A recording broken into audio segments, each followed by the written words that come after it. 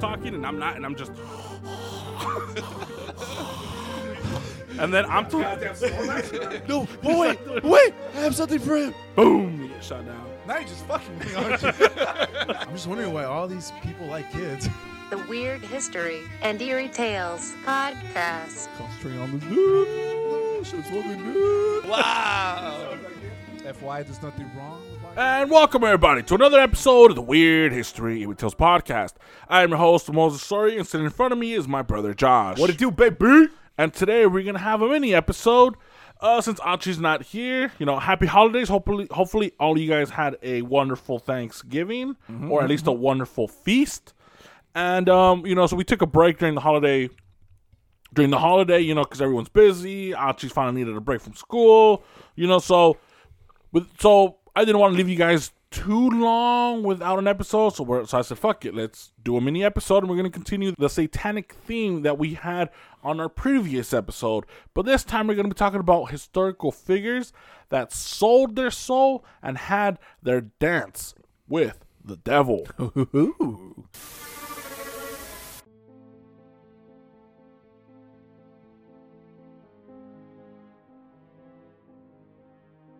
So who hasn't thought to make a deal with the devil? We all have. Even if it was for a split second. And you are lying to not only me, but to yourself.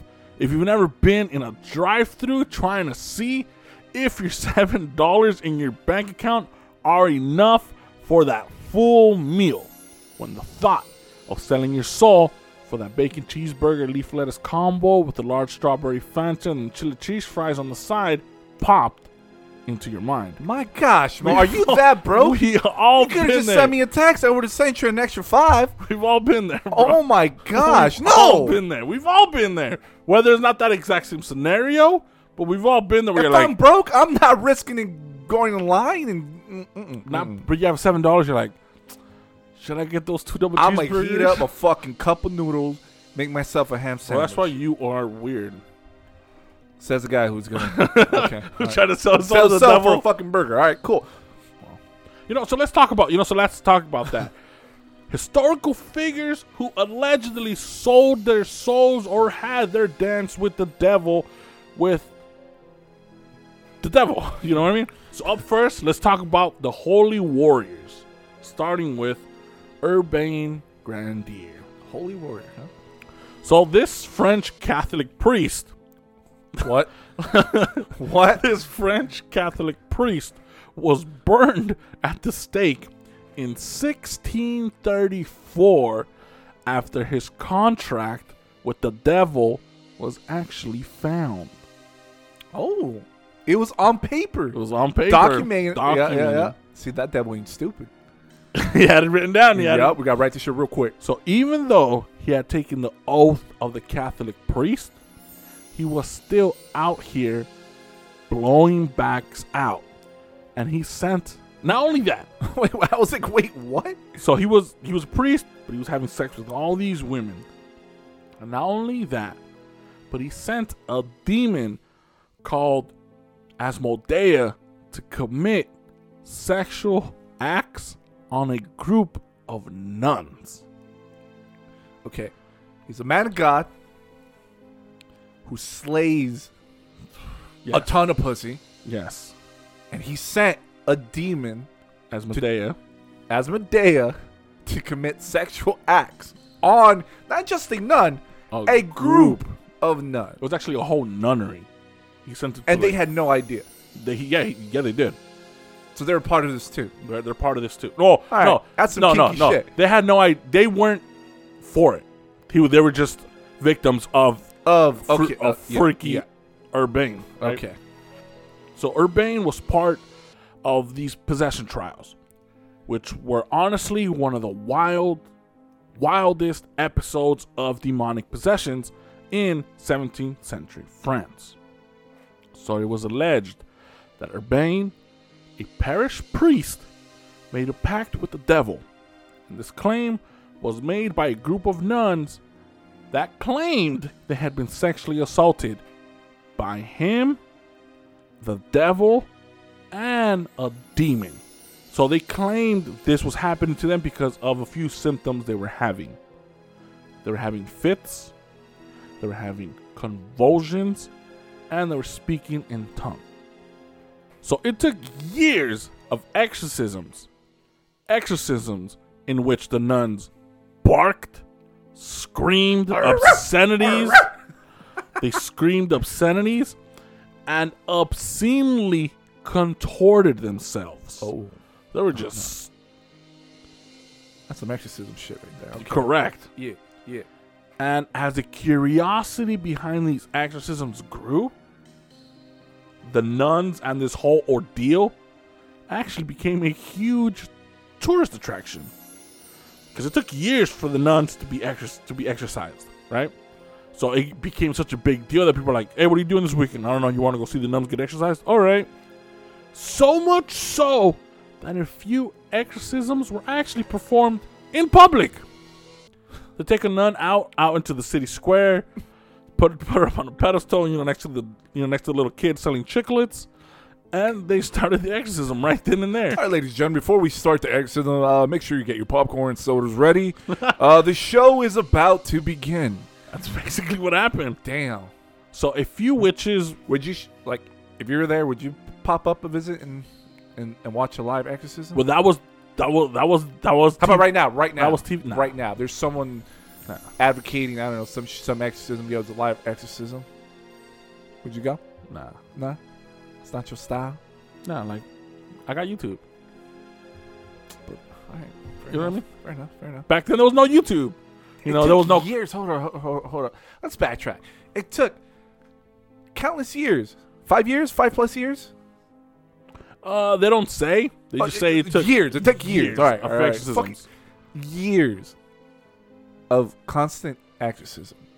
How tiring were these nuns? I don't think it was. I don't think it took. I think it took years because they did one at a time. You know what I mean? Because it's a big ass. I remember exorcisms can only be done by a specific priest.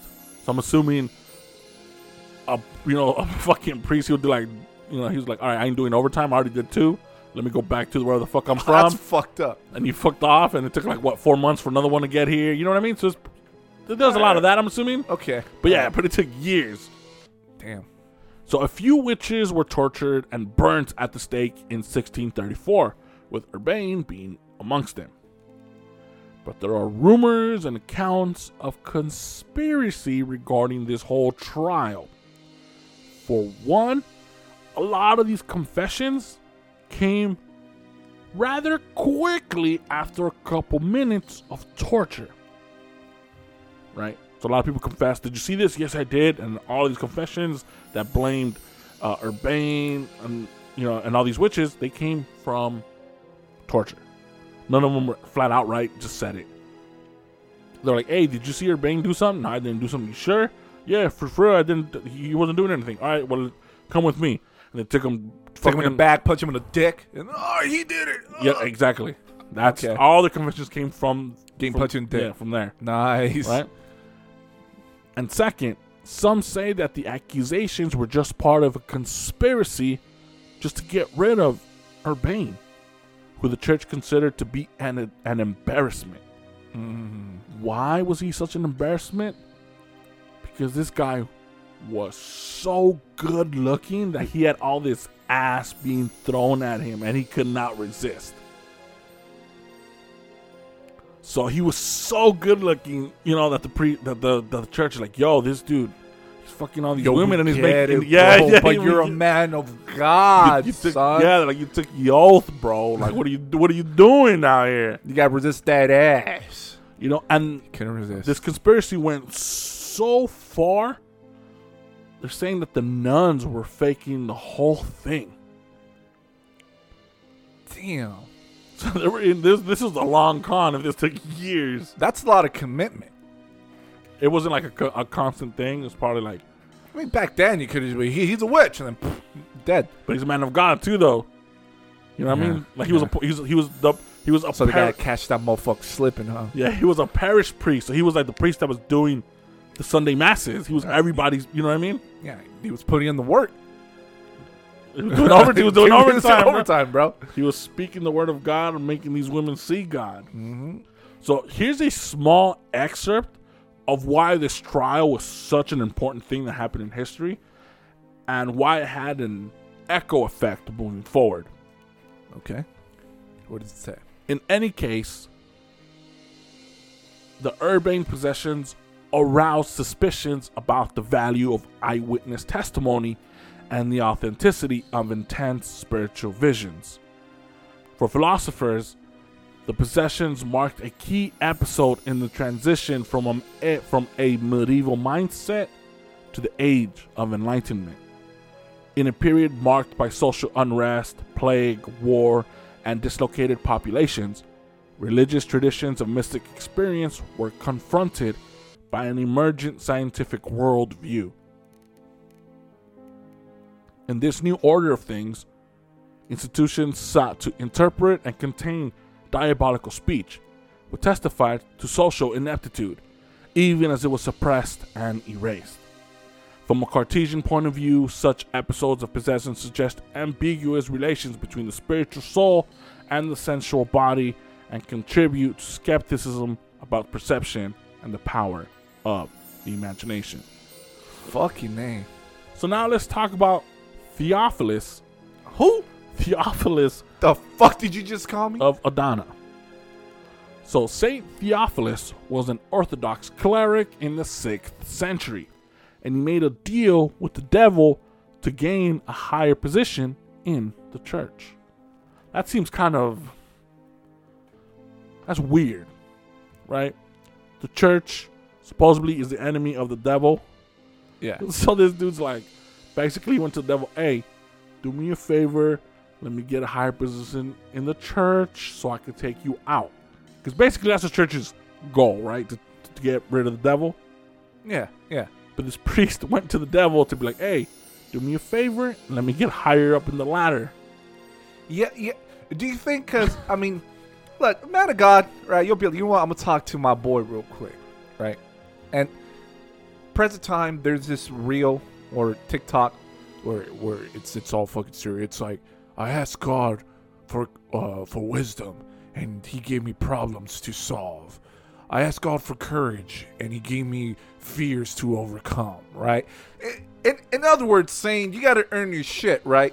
You ask me for something, I'm going to give it to you in a way where you got to earn it, right? And he was like, I'm not taking that route. I'm going to talk to your other boy, It's devil himself. It's like that one old... Do you think that... Maybe that was the issue, right? God's like, all right, you want to climb? All right, I'm going to give you some challenges to overcome, to bring you to earn that right. It's like that old saying, you give a man a fish, you feed him for a day, but you teach him how to fish, you feed him for the rest of his life. Yeah. That's kind of like the kind pretty of much, lessons, pretty much. You know, it's Yeah. kind of like God was trying to teach you. He tried to teach him how to fish. He's like, nah, I want to fish for the day. But imagine every time you ask your dad for a favor, he makes you go on this fucking journey for it. Yeah. You know what I mean? Like, hey, Dad, let me borrow $20. You want $20? You got to go do this. You got to go earn a job. You're like, motherfucker, I'm just asking for a favor. Bro, I'm just asking for a favor. Dad, I'm 12. Okay. Yeah. I think that's how it went down. I don't know. But just me. But who knows? He took the easy way out. He was like, fuck it. He was tired of asking God for favors. So you know what? I'm just going to go. I'll figure it out. I'll figure it out. And he did. Yeah. So the story goes that Theophilus was archdeacon in Adana, which is now modern day Turkey. He was basically the MVP of his area and was unanimously elected to be a bishop. Damn. Which he turned down because Theophilus was humble. He's like, no, I'm not better than you guys. I'm the same as you. I thank you for choosing me. He was basically Jon Snow. He's like, no, I'm good. You're the king of the North. Yeah, but they actually listened to him. He's like, I don't want to do it. Like, all right, so they chose somebody else. Damn, right? You know, he got mad. You know, he's like, fuck. Well, yeah, Theophilus got mad because it bit him in the ass. Why? Because the bro that became the archbishop, okay, told Theophilus to go kick rocks, and he removed him from being archbishop. He told him fuck off. Tell him fuck off. He's like, fuck off. Yeah, because this new Yeah, that dude was this new bishop. He was intimidated by. Yeah, he was like, all right, you were the first chosen. You decided no. What if later on you want to take it? Like you say yes, are they gonna take it away from me? Take this motherfucker Yeah, out. take this fool out. Boot that And motherfucker. he Boot him did. from the party, bro. So Theophilus, he kicked himself in the head for being so humble. So he's like, fuck this. And he looked for and he found a wizard that could help him make a pact with the devil. You feeling Gandalf or what? So in exchange for receiving the position as bishop, Theophilus had to give up his soul. As well, he had to renounce Christ and the Virgin Mary. Christ and the Virgin Mary in a contract signed with his own blood. That's metal as fuck, and I love it. So what happened? Signed the contract, bam, Theophilus became bishop. So years passed, and getting ever closer to kicking the bucket, Theophilus began fearing for his soul. He's like, shit, I'm not getting any younger. Damn, it's probably, as soon as my time to pay up for my end of the deal. In the fucking background, like the Birdman. yeah, Birdman thing. Mm-hmm. So he repented. He repented. He repented and prayed to the Virgin Mary for forgiveness. According to legend, after praying and fasting for 40 days, the Virgin Mary appeared to him. And she chewed him the fuck out. She's like, you dumb motherfucker, what were you thinking? You know, doing a bunch of shit, la la la la la. Whether this was real or hallucination, because if he hadn't eaten and drank anything for 40 days, it's still to be determined. So he begged for forgiveness, and the Virgin Mary said, you know what? All right, I'll talk to my baby daddy, and I'll see what's up. She's like, I'll talk to God. I'll put in a good word for you, and we'll see what's up. So it took another 30 days of Theophilus fasting for another 30 days for him to get word How's from he the still Virgin. alive? I guess he fasted for 40 days. Virgin Mary showed up while she was talking. I guess he must have ate something. I'm gonna eat tacos real quick. No. Oh, man. And then she's like, all right, I'll come back to you. All right. So BRB. BRB. So while that BRB, before she came back, he fasted again. And it took 30 days for her to come back. Virgin Mary, after 30 days, she's like, look, you know what? Baby daddy said we're good, so we're square, no hard feelings. You're forgiven. He's like, all right, thank you. However, Satan said that he didn't give a fuck who forgave him. Didn't give a deal fuck. is a deal. He's Yeah, like, yeah. I was like, okay, yeah, God forgave him and shit, but you signed a fucking contract. You think that was gonna be? Oh shit, I was forgiven. All right, cool. Nah, okay, carry on. That was like, I don't give a fuck who forgave I don't you. give a fuck. Like, that would have changed the fact. Say another word, motherfucker. All right, yeah. He didn't give a fuck, and then that didn't change the fact that he still had Theophilus under contract. Well, something happened, because 3 days later, Theophilus woke up with the contract on his chest, which he then took to the legitimate bishop and confessed everything. The bishop then burned the document right in front of him. And Theophilus immediately died right after. Some say he died because the weight of his sins were free. He was free of his sins and he was able to finally be at peace. But there are different variations of Theophilus' of the tale of Theophilus. Of his death.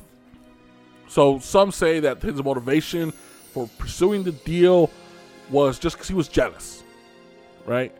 Some other variations is that the magician is specifically referred to as a Jew, which kind of introduces, a little anti-Semitism into the story.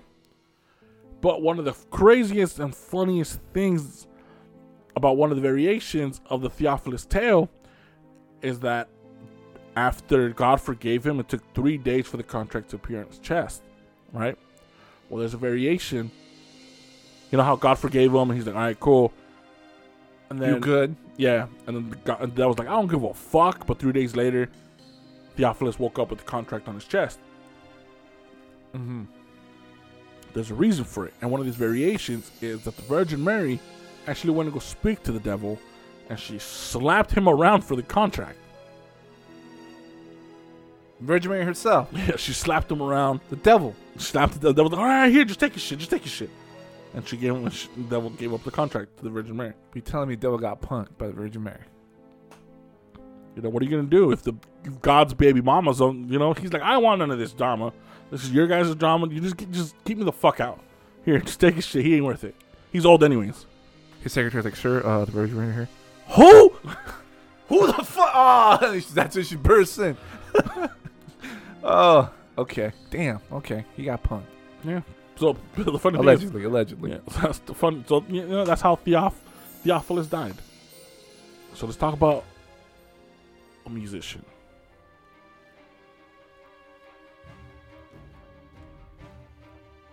Right, 5 years ago, when we first covered Satan, we talked about Tartini, the violinist who dreamt the devil came to him in his sleep to ask for services, who then proceeded to fucking kick Tartini in the balls with a masterful mini concierto that took Tartini's dream breath away.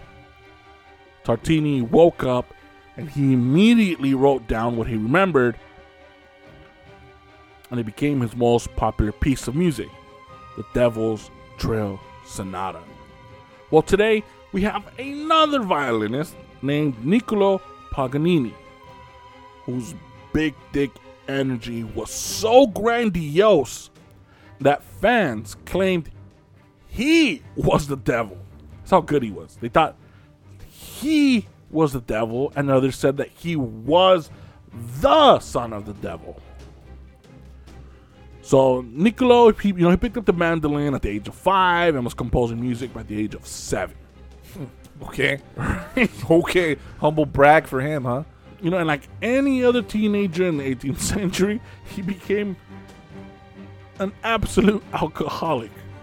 And by the age of 22, he was a fucking rock star. 2 years later, he composed music so difficult that it was years before another musician was able to play it. His most famous piece, called The Witch's Dance, was the reason why many loved and feared him. Many thought that Niccolo made a deal with the devil to become the greatest musician of all time, because his skill was literally unmatched. That not only could he do things that are still, to this day, considered impossible, but he once won a rare, very valuable Stradivarius violin by playing a piece so technical that it was said to be unplayable without extensive preparations. Like, this is the music. No one's able to play it without years of practice, and even then, the greatest of the great can't even touch it. Can't even get to play it correctly. Damn. Motherfucker played it on site. On site. On site. He didn't even practice for it. He's like, what is it? All right, let me see. All right, cool. And he's just ready. He's like, bet. Hold my beer. Bro, on site. So many claim that he could see a demonic figure just off stage guiding his bow. Guiding? So the demon was controlling his hands. So the demon was able So the demon was behind him holding no, him on the, so to, tightly? to the side. No. Oh. Hey, How this just off this stage. is how you play. Shh, don't fight. It's all in the hips. It's all in the hips. Damn. Shit got so out of hand that he had to, this is in real life, he had to publish letters from his mother to prove that he had human parents. People thought he was inhuman. People thought he was a demon. He was an alien. This guy's so good. He must not be human. They literally like, all right, well, let me see your birth certificate, motherfucker. Even after death, The rumors of him being the devil followed him, as no church would give him a proper Catholic burial. Oh, that's fucked up. Like, we ain't gonna bury this demon. Like, we know what the Right. fuck you're trying to do. Right. Hypothetically speaking, let's say he never sold his soul, whatever. He was that good. He was that much of a man of God, and no proper burial for him. Huh? Well, he eventually was buried, but but his family had to make a formal appeal to the church in order to give him a proper burial. They're like, look, he's not the devil. He's just the shit. Like, don't blame my son because he's too good. just because y'all motherfuckers are whack. That's how good he was, bro. You know he felt good when he played that shit on site. Fuck yeah, he did. Niccolo, His dick grew immediately. he couldn't Instantly. He was born with like level 100 dick. He couldn't grow any bigger. 100 max stats or what? Max stats, bro. If he was fucking, he had gold attachments already. It was just GG from the get go. So Niccolo was so above the head and shoulders of his peers that rumors circulated that he had to have sold his soul to be as good as he was. But his flexibility and freakishly long fingers have many believing that he may have been suffering a rare type of syndrome that results in elongated fingers and other unique things that happen to the hand. He was Kawhi before Kawhi?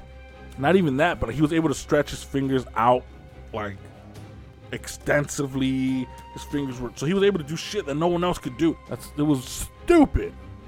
So he was able to hit notes that no one else is able to hit. But to me, the devil angle is still the coolest part of the whole thing. Like, nah, fuck that. You know, it's better if he was like the son of the devil. He was just rocking out. And there's actually a movie on his fucking Tartini that I'm gonna post a clip of his final concierto or whatever. Yeah. When I tell you he was a rock star, bro, you'd swear he was the Beatles before the Beatles. Imagine that kind of fanfare where girls are freaking out, people are like, oh shit, people are like passing out, but everyone's in like suits and like old school Victorian dresses, and he comes out looking like a fucking vampire. He's just shredding on the violin, fucking bro. Shredding. Bro, there's like in the movie, like, because like it said like he was a rock star. People would like drop. They were like, oh my god, he was everywhere he walked. People worshipped his fucking wherever he walked. He just threw up. So in the movie where he's walking because I haven't seen the movie, but the scene that I'm gonna post on our Instagram, Weird History, Eerie Tales Pod, is he shows up from the back of the theater. Right, he's not on stage. I guess he's stand. They're like, oh, maybe I'll show up, maybe I won't. So the crowd is staring at the band, the people in the front, like the orchestra, and they're like, and then he starts playing from the back, and people turn around, and like he saves the orchestra's ass or whatever. So he's like he's walking to the crowd, and the girls are fucking falling over. They're all fanning themselves. They're all trying to touch him. They're tugging on his coat, touching his fucking violin, tugging on his dick. So he's just doing it, bro. The look on everyone on the orchestra's faces, because like they're following his lead, right? They don't know what the fuck he's playing. So he goes on stage and he's fucking playing, and you can see they're all mad as fuck. They're like, what the fuck is he doing? They're just looking at him like, oh, what the fuck? They're all like stressing out. They're like, oh, fuck. And this was just playing, just being a rock star, just going from stage to stage. Everyone's freaking the fuck out. It's just fucking hilarious, but it's fucking cool. Yeah, but Devil Angle is still the coolest. So all hail to the greatest violinist to have ever lived. So before we end this episode, I have one more. He's last, but he's definitely not least. I'm talking about. Is a guitarist? No. Oh, no. I was gonna go for another musician, but I'm like, you know what? This one's cool, and I want to introduce, because we've been getting an influx of new listeners, so I want to, steer people back a few 80-something episodes back. To what? The next guy I'm talking about is Better be no fucking vampire. close. I'm talking about Gil de Ray. That's another motherfucker who sold his soul to the devil. Yeah. Still not over, huh? So, oh, fuck, bro. Yes, I'm talking about the piece of shit Gil de Rais. So for those of you that have jumped aboard in the last couple of years, let me remind you that if you have not listened to our 5-part series on Gil de Rais, yes, I know it seems kind of long, but it's worth it. I promise you. All 17 people who have listened to it all agree. Right? So go back and listen to episode 40 and buckle the fuck in. Because holy fuck, was his life a fucking roller coaster. Yep. But to keep it short, Gil de Rais was a 15th century aristocrat, born into a wealthy family who was left with untold amounts of wealth and power when his parents died while he was still a child. Left under the care of his piece of shit grandfather, Gil de Rais eventually spent all of his inheritance after a successful and impressive stint in the army, where he fought along Joan of fucking Arc as the French army's general. But after losing her and losing all of his monies, he desperately tried to recoup his losses by hilariously hiring mages and wizards and alchemists in search of the Philosopher's Stone. That episode is hilarious. How random people are like, you know what? He's paying for it. He's trying to get people to turn. Hey, let me fool this motherfucker real quick. That revolving door of assholes coming in and out of his castle. So he was in search of the Philosopher's Stone before he met Antonio Francisco Prelati, the gorgeous satanic priest who assured Gil de Rais that he will regain his wealth if he sacrificed the children to the demon named Baron. After he made the deal, Gil ended up falling in love with the morbid and macabre acts of murder and rape, and went on a ridiculous violent spree where he is rumored to have killed over 200 children. Eventually, his eyes became bigger than his appetite, and he was later caught, tried, and found guilty for his countless crimes. He was executed in 1440. To this day, bro, that's still one of, from beginning to end, his whole life is a ridiculous roller coaster. There you go. You gave his Historia a crash course edition of who Gil de Rais was. That's what it was. Yeah, but like it's the details. Yeah, the fucking that's what makes it. And if just a quick, there's 5 episodes. Each episode is a little over an hour long. The first one deals with his childhood. So with John, the only time he paid any serious attention to Gil's was during his aforementioned insistence that de Rais train to become a skilled knight. He watched Gil spend hours learning the subtleties of sword fighting, jousting, and hand-to-hand combat. While the martial games of young lords, during that era, they were always pretty dangerous, de Rais always mismatched his opponent. He enjoyed being the most savage and the most victorious. He reveled in attracting attention and would take any challenge. On one occasion, fighting with swords and daggers, Gil struck an opponent with such force that he killed the boy right then and there.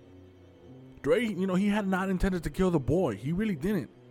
But he showed little remorse after doing so.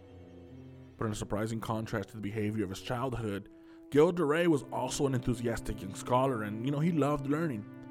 At his father's request, he read and recited Latin and Greek by the time he was 7. As he got older, he showed an interest in science, art, music, theater, literature, and gemology, which is the science of dealing with gemstone materials like emeralds and rubies. And he also developed a fine taste for expensive furniture and fabrics. De Rais being not only brought up learning the art of waging war, but also appreciating the literature of the elite at the time. He mastered both in his youth. As an adult, he excelled in fighting and proved to be a remarkable intellectual who enjoyed commissioning musical compositions, collecting art, assembling an impressive library, and staging grandiose theatrical events. His grandfather, on the other hand, did not give a single fuck about any of these things. He thought only about getting richer, and he married Gilaf at the age of 13 to a 4-year-old Norman orphan. Second one deals with his adulthood and with the army. So this battle is important in the story of Gilles de Rais, if only solely to demonstrate his unselfish and willingness to throw himself in harm's way for Joan of Arc. Unselfishness, a rare trait that is chronicled and attributed to a future brutal psychopath. 24-year-old Gilles de Rais is mentioned twice at the Battle of Orleans. He is commended for bringing needed reinforcements to Joan at Augustine's, and after pulling her to safety when she was seriously injured during the fight, he went on to fiercely attack the English. But then the impossible occurred for the French at Tourlaise, the stone tower at the far end of Orleans. This stone tower was well commanded by the English knight Glasdale and thought to be impenetrable with over 500 men. Nevertheless, the French began a direct frontal attack. They gained ground and Joan accompanied the army as it moved forward. She sprang off her black charger, placing the first scaling ladder against the wall, but as she uncannily foretold, she was badly wounded attempting to mount one of the ladders. She was struck with a bolt from an English crossbow with such force between her shoulder and neck that it pierced her armor, projecting almost 6 inches behind her neck. So she had a protruding arrow coming in from her shoulder, coming out from the back of her neck. And de Rais, he saw the whole thing, and he rushed to help her. He carried her to safety to help her dress this deep gash, where she pulled out the arrow herself, crying in pain. Dude, fuck that. I could barely take out a splinter without me fucking wincing in pain. Imagine a whole arrow. And imagine not even knowing the repercussions of that. Like, are you gonna bleed out? So, the witch is dead.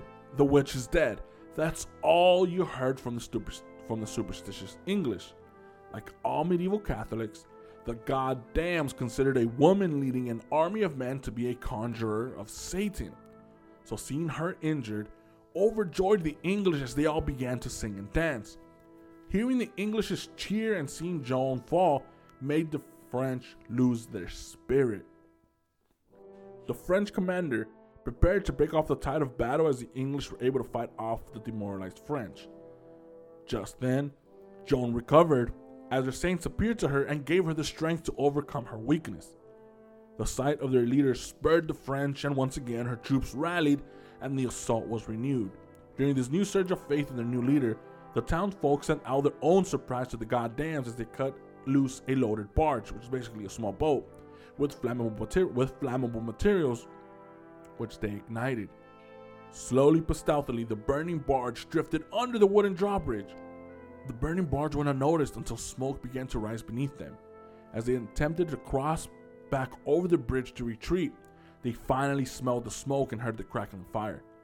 Damaged by the weight of the men as well as the heat of fire, the blazing structure fell apart. 300 goddams, including their leader Glasdale, ended up falling into the bottom of the river, all drowning because of the heavy armor. Dude, that's the worst way to go, drowning. Imagine the panic of you of trying to take off the armor. I'm pretty sure you're trying to take off the armor as fast as you can. And you can't. That's dude. horrible. Fuck. I wonder how hard it is to take out armor. Or how hard it is to put it on. Obviously hard enough for 300 soldiers wearing them couldn't do it. So the 200 men who managed to cross the bridge, they all surrendered as the tower was surrounded. The next day, the English who held the remaining towers assembled in battle formation outside the town. Eager for another fight, French forces quickly gathered and faced the goddams. But Joan forbade any combat since it was Sunday, the day of worship. The two armies, they eyed each other for a few hours until the English turned away from the French and said fuck it and just marched off. The siege of Orleans was finally over. Overwhelmed with joy, Joan led her astonished soldiers and elated citizens of Orleans in a solemn prayer around the city walls. Kneeling, they all gave thanks to God for his deliverance of the town. Bells rang throughout the city, trumpets sounded and reveled all night. In less than a week, Joan of Arc, at 17 years old, carried off one of the most decisive battles of the world and remapped French destiny. The third one deals with the alchemy and the mages.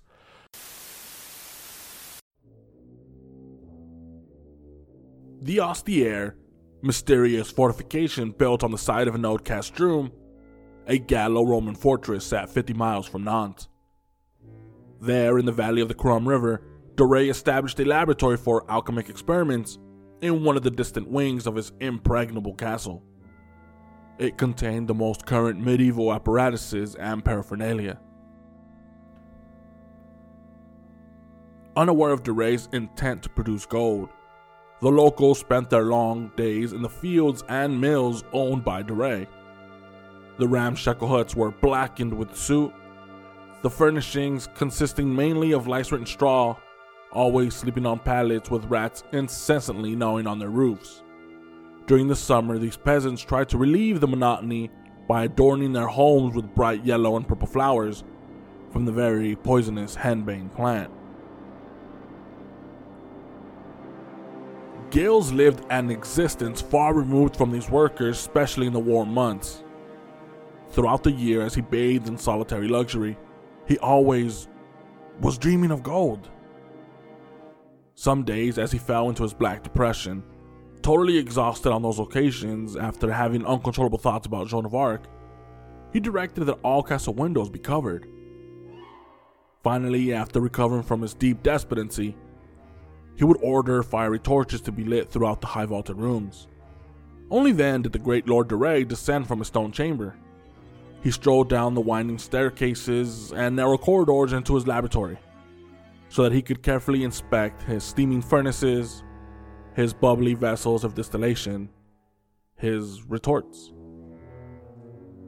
To operate this laboratory effectively, the Marshal sent his trusted friend, Gilles de Sille, another distant relative, to seek out individuals who understood the science involved in producing gold.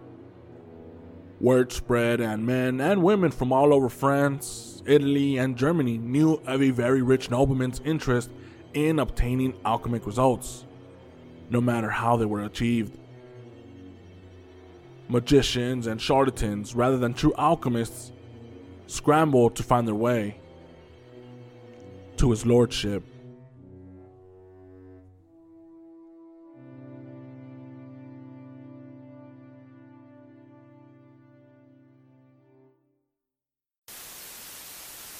The fourth episode deals with all the satanic rape and murder. Yeah, that one's pretty graphic. That one's. We put a warning in the beginning of the episode because it gets. He hangs children, little boys from like the chandeliers, and he watches them squirm, and he cuts their throat. He opens their belly and like fucks the wound. It's just warning for episode 4.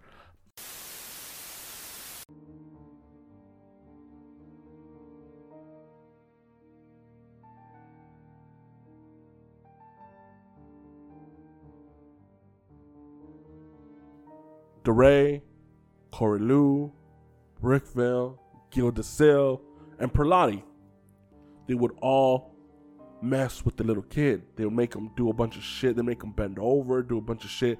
They'd fondle him, they'd touch him, whatever, and then finally, they just go for the kill. They didn't even go for the kill. They'd grab him up. Most of the time, they would just put him on a hook. So basically, the way, or there's some pictures are that they would describe it was in the middle of his. So his bed was. This is how you know the dude's a psychopath. Doré's bed is in the middle of his room. It's not up against a wall. If you know somebody whose bed is dead in the middle of the room, they're fucking psychopaths, right?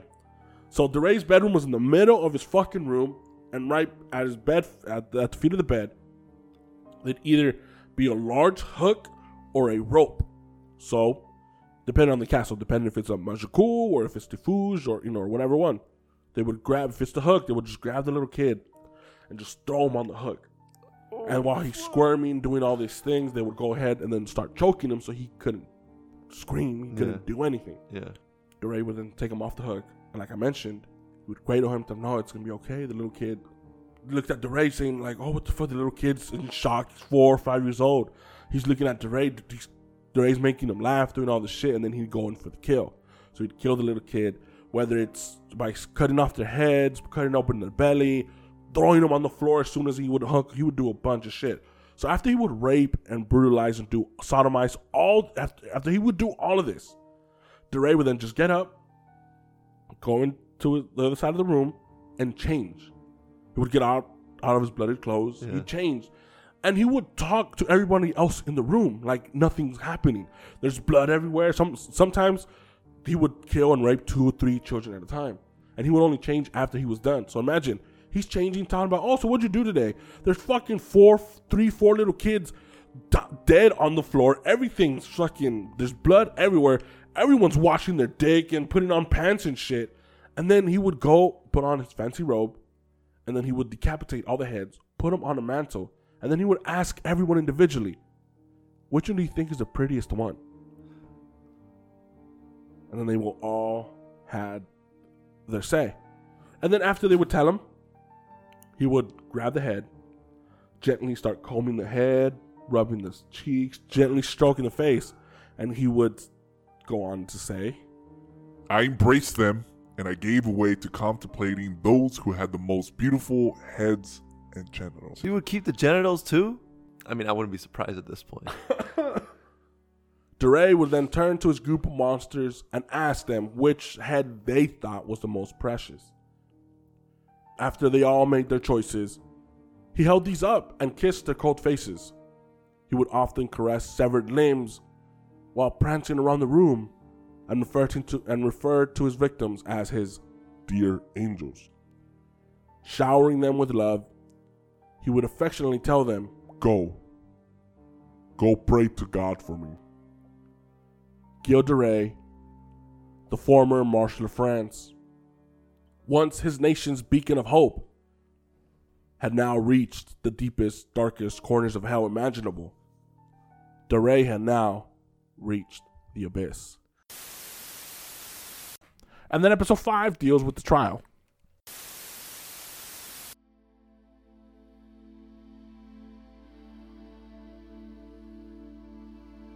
That same day, at around 2 o'clock, de Rais detailed all his crimes in precise and lengthy statement to the bishop and Pierre in his living quarters.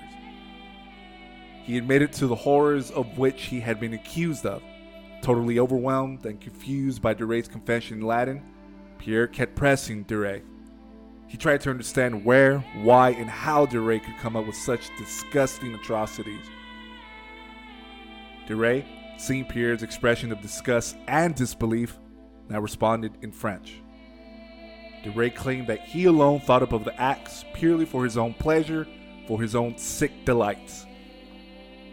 Like both of his henchmen stated in their confession, de Rais told Pierre he believed he had been born under the curse of the blackest star, the curse of the Black Planet. De Rais believed it maliciously influenced him and made him commit these acts of devoid of morality that are beyond reason.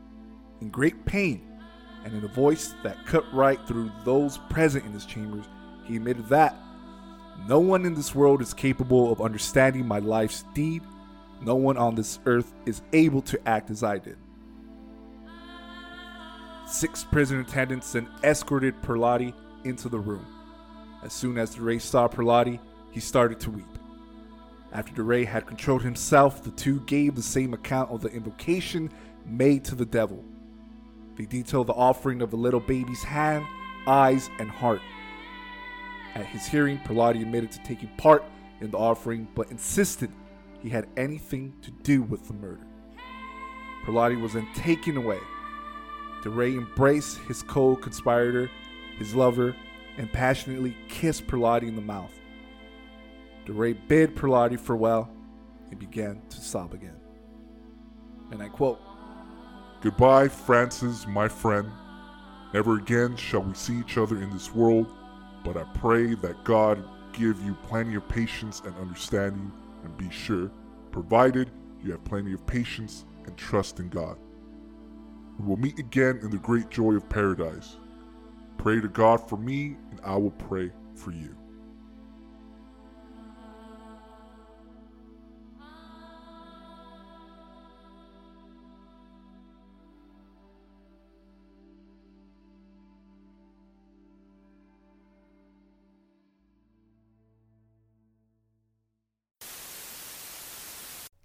So if you guys want to go listen to it, to me that's one of my favorite. It's that one and The Bell Witch are my two favorite series that we've done. Those long form series. Those two are my favorite ones. So if you guys want to go, check those out. But that Gilda Ray one, it's just beginning and end, man. I don't know why he's not talked about more. Like when it comes to like all this macabre bullshit, he's a name you do not hear a lot. What? You know? And we're gonna do, it's been like 3-4 years since we covered Gilda Ray. Maybe 4 years since we touched on Gilda Ray.